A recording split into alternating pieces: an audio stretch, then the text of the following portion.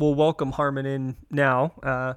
Harm, thanks very much, because you and Drancer, we were asked last week on the show if we could kind of do a look into this, and as I was doing a look into this, you guys put out two really well reported articles, which made our job a little easier. So if you haven't read them, you should check them out on The Athletic. They were sort of dropped both this week. One was looking at the forwards that are available, and one was looking at the defense that are available.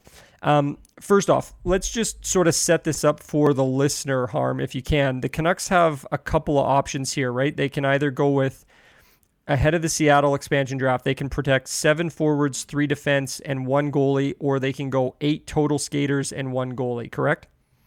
Yeah. And based on what you see with their roster, do you think there's any debate which avenue they go there? No, I don't think so. I think it's pretty easy. Usually you only go with 8 skaters over the 7-3-1 format. If you've got a plethora of options on the back end, a team like Nashville, for instance, back in the day might have resorted to wanting to protect all of their defensemen, so they would have gone the 8 skaters route. But I think overall, most teams typically opt for the 7-3-1 structure, and I don't think the Canucks would be any different there. And really quickly, so when you look at that, one of the reasons why the Canucks are fascinating is because if you look at the 7-3-1 model, they're probably going to have some spaces that they have available to protect players. They're not going to maximize it out. So explain why the Canucks, this could be weaponized, or it could be an advantage for the organization. Right. So I think a lot of the club's key pieces are expansion exempt, meaning you don't have to protect them. And that includes up front Nils Höglander, and then on the back end, the big one is Quinn Hughes. And so as a result, if you start on the back end right now, I mean, you look at the potential players the Canucks, may want to protect. I mean, Alex Edler's already a pending unrestricted free agent. You don't have to worry about him. The only key piece there is Nate Schmidt. And then after that, you're maybe looking at Ole Levy, and then you may have to even go to one of your minor league options, because I think the Canucks at the end of the day will want to protect Talon Myers, but they'd have to, there's an exposure requirement where you have to expose a certain amount of defensemen that have played a certain amount of games for you, and I think it would take re-signing one of Banner Hamonic to be able to protect Myers. Point is, long-winded way of saying the Canucks don't really have much of anything that they need to protect on the back end beyond Schmidt, so they have 1 or 2 protection slots to work with there. And then up front, you've obviously got the key guys like Besser, Pedersen, Horvat, Miller, but beyond that, it gets pretty thin after that. You maybe include a guy like Tyler Mott, maybe a prospect like Cole Lind, but beyond that, I think there is an opportunity to be able to add 1 or 2 forwards as well. Harman, at the risk of asking a really stupid question in the sense that the players the Canucks should target are good hockey players and, better than the players that they currently have. What types of players, whether it's defensemen or forwards, do you think the Canucks should be targeting or fit with the direction that the team is going? Like, what types of players, what types of play styles? Right. So I think when you look at, let's start with the forwards. When it comes to potential targets, I think you first and foremost want to figure out a succession plan for Tanner Pearson. I know Vasily Podkolzin's coming in, and stylistically, he could come in and have a similar kind of impact. But you want to, if Podkolzin comes in and as a rookie simply replaces Pearson, well, then your roster still didn't really improve. So ideally what you can do is find someone through an expansion crunch team that can sort of play that Pearson role, and then Vasily Podkolzin then becomes a player that adds surplus value. So someone who can sort of stick into your middle six, play reliable two-way hockey, has secondary scoring touch, probably more of a complementary puck retriever rather than an independent play and line driver, because those just aren't going to be available since most teams can protect 7 forwards. And so as a result, I think that should be high on the priority list. I think a third-line center long-term could be an intriguing piece to kind of target, because you look at the Canucks this year, they've kind of gone with Brandon Sutter, and he's a pending UFA, and I think if you want to be a contending team, can't really stick with him in that position for too long. And the alternative is Adam Gaudette, who's been shifted to the wing. I think it's clear at this point that he's not a long-term 3C candidate.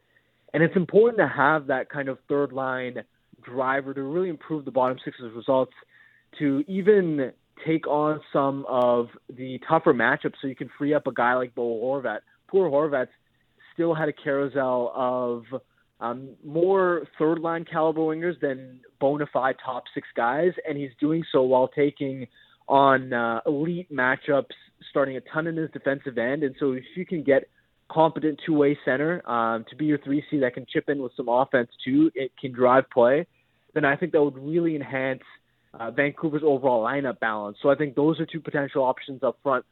On the back end, it's really interesting because I think ideally the Canucks would want a top four right-handed defenseman to play alongside Quinn Hughes. The problem is they're just in such a shortage relative to lefties. As we went through the expansion, kind of mocking through who each team might protect and leave exposed, there really weren't a lot of right-handed defensemen. So, even though it's ideal for the Canucks to target a righty, they may have to, if they want to improve the back end, look for a lefty. And that may seem counterintuitive because, the Canucks have Quinn Hughes, and they also have Jack Rathbone and Olli Juolevi, and Edler's been with them this year. But you go through each of the options. I mean, with Edler, I think it's been evident this season that his inability to really contribute in transition, how he defends, speed off the rush, he's just too slow, I think, to be a regular top four defender. So I don't think he's really you don't want him ideally to be your second pair defenseman on the left side next year. And you think of the other options. I don't think Olli Juolevi is going to be quite that player. And Jack Rathbone, I think he definitely has top four potential one day, but he may not be that piece as a rookie. So even if there are an abundance of lefties, and you may look at the depth chart and say, why would they need another lefty? If you can bring in a second pairing guy who can kind of stabilize next to Nate Schmidt, play the Alex Edler kind of role, then I think it would really improve the Canucks' defense corps. The Athletics' Harman Dayal joining us here on air. Looking at defense, Izzy and I have chatted about this for the last few weeks, that when you look at the unrestricted free agents, the Canucks are at risk of losing three between Edler, Ben, and Travis Hamonic. And it's clear, as you pointed out, that Edler's been playing a lot of minutes for this team, and it's probably been more than he should be playing at this point, and going forward, that'll need to be reduced. When you look at the list of defenders that are out there, are there any that sort of line up with what you think would fit in the top four? I'm looking at your list, and I look at Hayden Fleury in Carolina. I know he can play both left or right. Does that flexibility make him more attractive? Yeah, definitely. I think a player like Hayden Fleury, especially how cheap he is, just making $1.3 million, is really intriguing. The one that I really liked out in Colorado is Ryan Graves, and the reason he kind of pikes my interest is because if you look at Vancouver's top four stylistically, they're currently very offensively calibrated. When you look at Quinn Hughes, when you look at Tyler Myers, these are guys that can help out in the offensive end, but have struggled defensively. And even with Nate Schmidt, he's been their I'd argue their steadiest two-way defenseman, but even he is more inclined to the puck moving and transition side of things. And so I think there is certainly a need for Vancouver to have in their top four a little bit more to kind of replace the skill set that Chris Tanev had as sort of being a defensive safety net that can be really solid in his own end, can break up a lot of plays. And we saw even a guy like Jordy Ben, he's not a top four caliber defender, but when he stepped up into the lineup to play alongside Quinn Hughes, it was sort of a stabilizing force. So I think Ryan Graves is really interesting because he's 25 years old. He's on a modest $3.16 million cap hit. And he's a towering 6'5" lefty who's averaged 19 minutes a game the last two seasons for Colorado, playing that stay-at-home style of game alongside, like last year he was the mainstay next to Cale Makar, and so he was able to just be that steady defensive force who was just strong positionally, could block a ton of shots, broke up a lot of plays, was good defending the cycle, clearing out the front of the net. Graves is also Colorado's most used defender on the penalty kill, which I think is an important skill set moving forward. And so stylistically, it's just a lot of the same attributes that you sort of have and eventually need to replace from Edler in terms of being a savvy defensive defenseman who can just be this bedrock for you in your own end. So he really intrigues me. And if you look at Colorado's situation, they're just so deep on the left side that a guy like Graves is expendable because they've already got Devin Taves, they've got Bowen Byram, and they've got Sam Girard too. So even if you move a guy like Graves that has been good in their top four, they're still pretty loaded and fine without him. So I think Graves is pretty interesting. The one caveat, though, is, I look at Colorado's, just overall system, and it's so conducive for a defenseman's success, right? Like, Graves is in an environment where he spent most of his minutes with really talented line mates.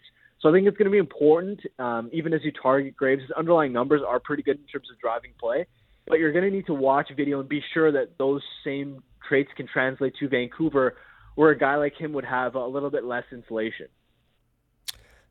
Graves is 25 years old. He's got 2 more years after this one at 3.16, as Harm mentioned. So let's take this a step back, Harm, because when this happened with Vegas a couple years ago, one of the things that Vegas did was George McPhee, the general manager at the time, kind of locked in teams and didn't allow them to kind of make side deals to sort of free themselves up. So we haven't really seen this weaponizing of the expansion draft take place yet. If we look at Colorado and Ryan Graves as an example, what would be the motivation and what would Colorado be looking for from Vancouver if they were going to deal Graves to the Canucks? Right. And I think it's a good point that you mentioned it, where I think hopefully teams have learned from that situation, because the teams that did directly deal with Vegas rather than, make these side deals kind of got screwed. You look at whether it's Anaheim losing Shea Theodore. You look at Florida losing Marchessault and Riley Smith. You look at Pittsburgh. For some reason, they gave Vegas a first-round pick for the opportunity to select Marc-Andre Fleury, who has been so good for them. And I think, when you look ahead into this expansion process, I think if you're a team and you have, a lot of talent, the key is going to be, it's not the teams that, there's some clubs out there where if you look at, say, Tampa Bay is maybe one example. If they have such an embarrassment of riches and they already know they're going to lose someone, then I think there's less incentive for them to make a side deal, where it may just be better to just accept the fact that you're going to lose a pretty good player, not compound it by trading another guy and losing a player in the expansion process. I think it's kind of the teams in the middle. I think Calgary is a good example where they have some tough decisions to make, but they're not so deep that, I think that's a team that would be more motivated to make a trade. And if you look at Colorado's situation, I think a lot of it pertains to whether or not they're able to protect Devin Taves, because right now I think Sam Girard and Cale Makar are obviously pretty easy sort of protections there.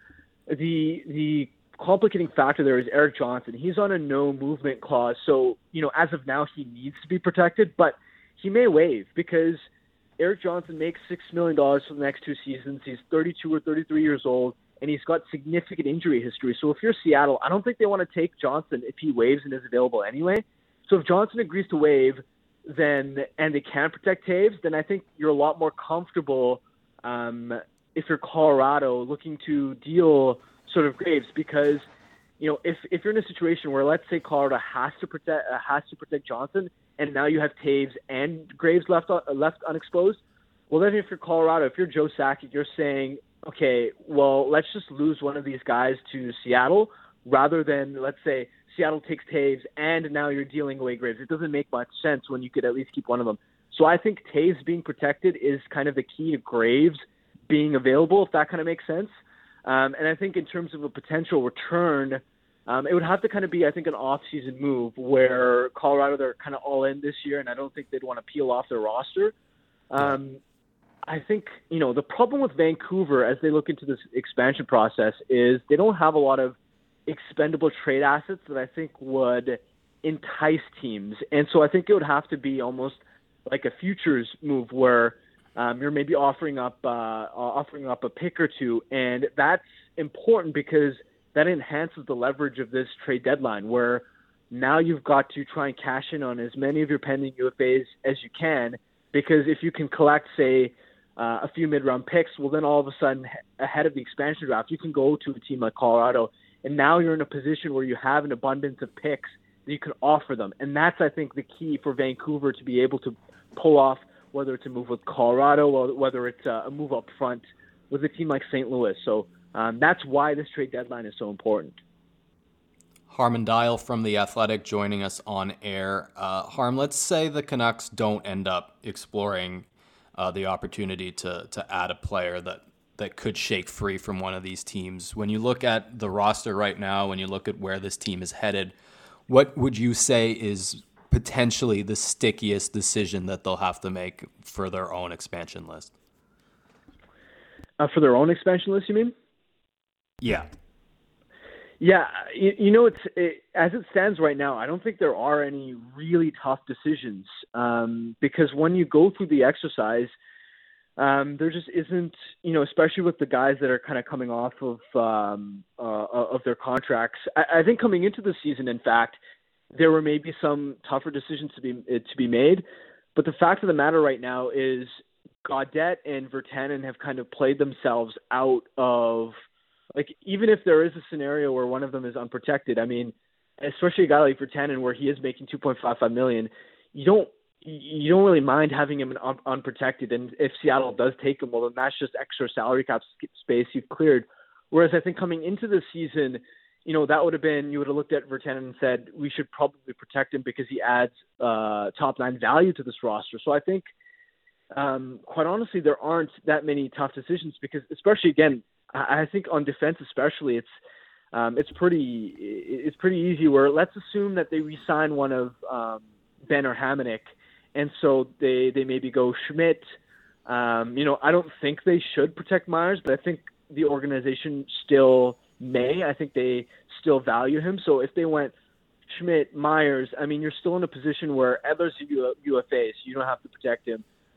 Hughes is exempt, and so then it's maybe Ulevy, and even in contrast to Ulevy, like there's no one really else who's a legit contender for that final slot. So I think the Canucks are in a pretty favorable position. I don't think they really have any difficult positions. I think it's a pretty straightforward process. I mean, they're even in a position where they can easily protect a guy like Tyler Mott. They can easily carve out a slot for Cole Lind.